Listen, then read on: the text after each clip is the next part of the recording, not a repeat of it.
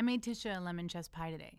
We ate it on the terrace since I'm a COVID-traumatized human who still can't be indoors unmasked without developing stress hives. It was extremely delicious, since you asked. I'm typing to you now on Saturday night, the wood burner going strong. I have a Band-Aid on my index finger because I persist in burning these poor fingies on the fire or baking or whatever other hijinks my Lucille Ball meets Muppet self ends up in. Who needs hands, am I right? I don't know if it's the Band-Aid making it so difficult to type or the fact that it's Saturday, but either way, my body is extremely confused. Because as you and I both know, Tea Talks happen on Sunday, not Saturday. And though it is wildly unhealthy and frenzied, I generally have a rhythm around these things. It goes like this. Unless I'm on tour, when these Tea Talks write themselves, I find my life extremely boring. Still, I love connecting with you, and I'm also terrified of disappointing you/anyone on the planet of Earth. So the beat goes on, and the Tea Talk gets written. I inevitably end up waiting until Sunday at the very last minute to write the whole thing because I have changed almost 0% since I was in middle school. I am now a Jewish adult middle schooler. It's fun and mostly stressful. Sundays are therefore weird/semi-hilarious. I tell Jose I have to write but have nothing to write about from early Saturday onwards. He's patient, he gives me things to eat, and he somehow doesn't rip off my face in frustration. Eventually I type some sentences, I type some more sentences, and then I start actually enjoying the typing and writing like a feverish Jewess on a mission. Et voila. Every week before Sunday at midnight, you've got a letter in your inbox. But since we're now starting Tally Talk audio, and I have no flapping idea what that entails, I don't think it's wise to do my Jewish slacker meets hyperfocus meets Lucille Ball on natural amphetamines boomerang routine at this moment in time. So I'm typing to you on a Saturday night, and I will read this on to you on a Sunday morning, and then I will email both audio and letter to you on a Sunday afternoon. Like a good, responsible human. Good, responsible human is not a way I've ever described myself. My body remains unclear on how to do this new journey into pseudo-functionality. I'm sitting on the couch next to Jose, warming my feet at the wood burner, and clacking my band-aided fingers until something appears. Eventually, I will go into our little studio, sit in the teepee, and read this to you. I hope you are as excited as I am about this new world of text and audio. Next week, it will be just for paid subscribers, but today it's for everyone. A preview of sorts, or just me having no idea what I'm doing. I've decided, for example, to speak these parentheticals I do in a triple voice. Will this be the same next week? Hard to say. We're learning as we go, taking steps, doing the things. Transitions. You know me by now, my love. I am a sucker for nostalgia. And the nostalgia is heavy as I yet again walk right into the unknown.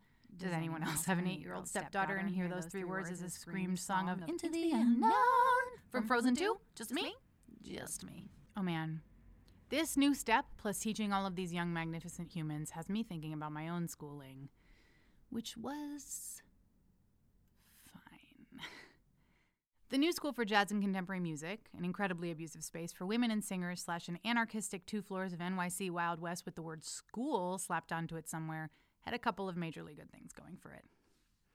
It's weird, you know? From the inception of that school up until the time it very recently changed into a more functional environment, a truly bonkers amount of big names came out of the new school. Sometimes I wonder if that dysfunction made us all into the artists we are now. But that's more than we have space for here. For now, we can talk about the best part of the new school far and away, which was their lesson policy. Essentially, the way it worked in that glorious 13th Street Wild West was that once you had demonstrated you could proficiently sing jazz, you were free to take 9 lessons a semester with anyone you wanted. The fee for these 9 lessons was an amazingly generous $100 a lesson, which, I checked through inflation because a bitch is thorough, would be $131.05 now. You could take each of those doll hairs and spend them however the fuck. If you got someone to say yes, the new school would approve it. Voice, piano, image consulting. Someone seriously did this. Alexander technique, you name it. I studied first with Sasha Dobson, a singer who I worshipped in the Rockwood scene. I called her in a shaky voice and legitimately couldn't believe it when she said yes. It was every bit as wondrous as I could have dreamed. Our lessons consisted of us hanging and Sasha pulling out a guitar every so often to sing songs with me. She had a categoric and spanning knowledge of jazz and a loose, brilliant mastery of singing. For 10 weeks, I'd go up to her apartment in the 20s where we'd smoke a joint, drink tea, and talk about songs we loved. Dreamy, dreamy, dreamy. I owe Sasha so much as both a musician and a songwriter. She was 9 years older than me, had gone to the new school too, and knew it for the wild and anarchistic experience that it was. She encouraged me ever so gently to start considering some other music in the way that only Queen Sasha would. and then my audio fronds. There's a photo in the letter of an email from Sasha on November 11, 2008. It's pretty long to read in audio, but the key part is that she says, I want to hook you up with some folk shit too. Love your voice with that stuff. Just because you're in jazz school, it doesn't mean you can't learn other music. As always, Sasha was right, and as soon as I started on that folk shit, I realized I was at the wrong school. But there wasn't a new school for folk and contemporary music. If someone starts it, I'll be the first student, though. And I've never been particularly brave, so I stayed around and set my sights on a new goal, songwriting. I found the few teachers who were even interested in talking about it and looked for the precious kindred spirits I could find. Thankfully, there was a perfect person to call to talk folk shit with.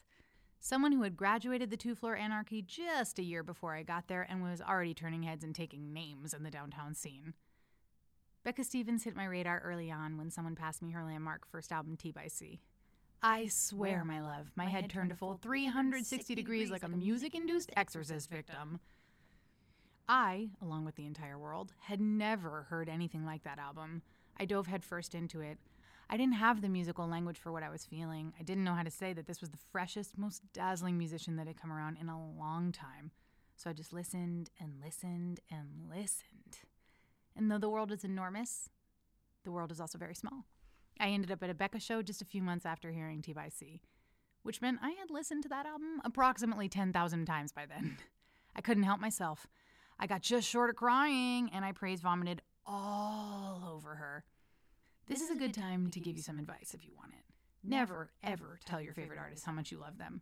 You can tell us you like our work, but if you want to work with us, it's a good call to treat us like humans. It works better, because we are humans. In any event, I really didn't do that.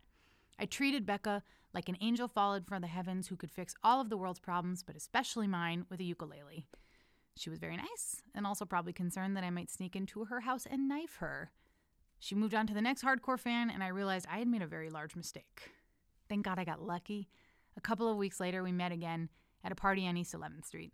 My heinous ex-boyfriend had just broken up with me for the first time of many, because in more or less his words, there were major problems with every single part of who I was. I was in shock, but in that weird moment of clarity, of absolute vulnerability with no ability to posture, Becca was there for me, despite my earlier fangirling. We walked through a snowy East Village and we talked about everything. Bought cannolis at Vineros. Then we re-entered the party apartment. The cannolis were a big hit. Drank wine and talked about life. Sure, a 5'5" sociopathic narcissist had just told me a laundry list of every single thing that was apparently wrong with me, but I swear, I walked down 2nd Avenue to Orchard that night completely starstruck. In the months following, because I was 21 and hopelessly devoted to said sociopathic narcissist, I decided to put my focus on that whole dumpster fire rather than considering how to follow up on the whole buying cannolis and drinking wine with my idol thing. It all seems laughable, knowing what a small deal he is and what a large deal had happened on 11th Street that night. But a year passed before I got up the courage to call my now best friend and fellow Grammy nominee. 2010 then, a year at Blue Note Records under my belt. I had begun to write songs, though I wasn't telling anyone about it because I was pretty certain I was god-awful. I called Becca tentatively, with the same shaky voice that Sasha heard. It turned out she had never taught a lesson, but was down to try. Life is hilarious. Becca now has a whole-ass, wildly successful songwriting school. She is the only person on earth, myself included, who I think can teach songwriting. Anyway, back to the story. My first lesson with Becca was in a new school practice room. I asked her to turn off all the lights and face the wall while I sang my first ever song to her. I will never, ever forget the kindness and genuine love she showed that song. Her comments were gentle and incisive and helpful. She gave me just enough encouragement to keep going and just enough feedback to want to write the next one. From that time onwards, I just studied with Becca. She helped me write, begin to believe in myself, helped to assemble my first band. Our lessons slowly blossomed into something more, a beautiful mentorship and a budding friendship. We got a lot more tea, drank a lot more wine. She shot the music video for Weightless in the woods of my childhood elementary school. Like witnessing the moment that a life lets loose and falls to the ground. We got 'em wins, tip them easy like a wish upon weightless dandelion seeds. It was beautiful then. I don't know if there's a word for what I was, almost an apprentice in our scene. I began to meet the community. I went to everyone's shows. But it was more than that because Becca is Becca. She wasn't satisfied to just let me be an apprentice. She was insistent that I shoot for bigger, broader, that I consider my future. She was firm about demystifying the terrifying process of what happened after I left school. And boy, was there a lot to demystify. Becca was just alarmingly patient. She sat with me, helped me to get videos of my school's senior recital so that I could use them in future booking emails. And it turned out she was booking herself. So she set me up with a gig at the legendary Cornelia Street Cafe, may it rest in peace, just a few weeks after that senior recital. It all felt like a dream, and that dream was nothing compared to Becca connecting me to the gem of Houston Street / forever space where my heart resides. Rockwood Music Hall. God, Rockwood. A fucking paradise. The epicenter of New York songwriter excellence. Rockwood opened in 2005, a barely 70 cap room that former banker Ken Rockwood built after 9/11 turned his head around. It was, seemingly from the very beginning, the place to be. My high school friends and I would take the train downtown and just exalt in the worship of it. I don't know if this is true, but someone once told me they had Nora Jones's piano. What I do know is true is that there was a patina of magic on every wall and surface there. The room held 70 fucking people, and every single hour was magnificent. Anything could and did happen. Ben Gibbard would stop by, Regina Spektor would stop by. 70 people, and your idols would just walk in and jump on stage. You just sat against the windows, the stage in front of you, Allen Street behind you, watching history happen. On those nights, young and naive and completely intoxicated with the talent of New York City, I made a promise to myself. I would become a person at Rockwood. I would know the sound guy, the bouncer, the owner. The bartenders wouldn't have to ask. They'd just make the drink I liked, okay? And I, too, would jump on the stage like it was nothing. Just super casual. 2005, then. No way to see how that could happen. But by 2011, I had Becca Stevens, the world's greatest friend and mentor. Becca didn't directly connect me to Rockwood because she knew the value in me sorting those skills out myself. Instead, she gave me the email of Matt, legendary backbone of the club, and helped me to craft out exactly the email to send. And then it just happened. My first gig at Rockwood flew by. I set my sights on the next and eventually had a monthly gig at Rockwood 1. From then on, my band and I were regular fixtures at the club that had graced my dreams. I did indeed become a person at Rockwood. When they built the larger Rockwood 2, we moved there, and when they built the beautiful, my favorite, Rockwood 3, we moved there. Arguably most importantly, I got to flex my excellent skills as an ironic flyer maker. Over the years, the flyers grew more professional. Of course, I combed my email through hundreds of them to show you, though I thought you'd get a kick out of this night in 2012. 7:30 p.m., Talia Billig.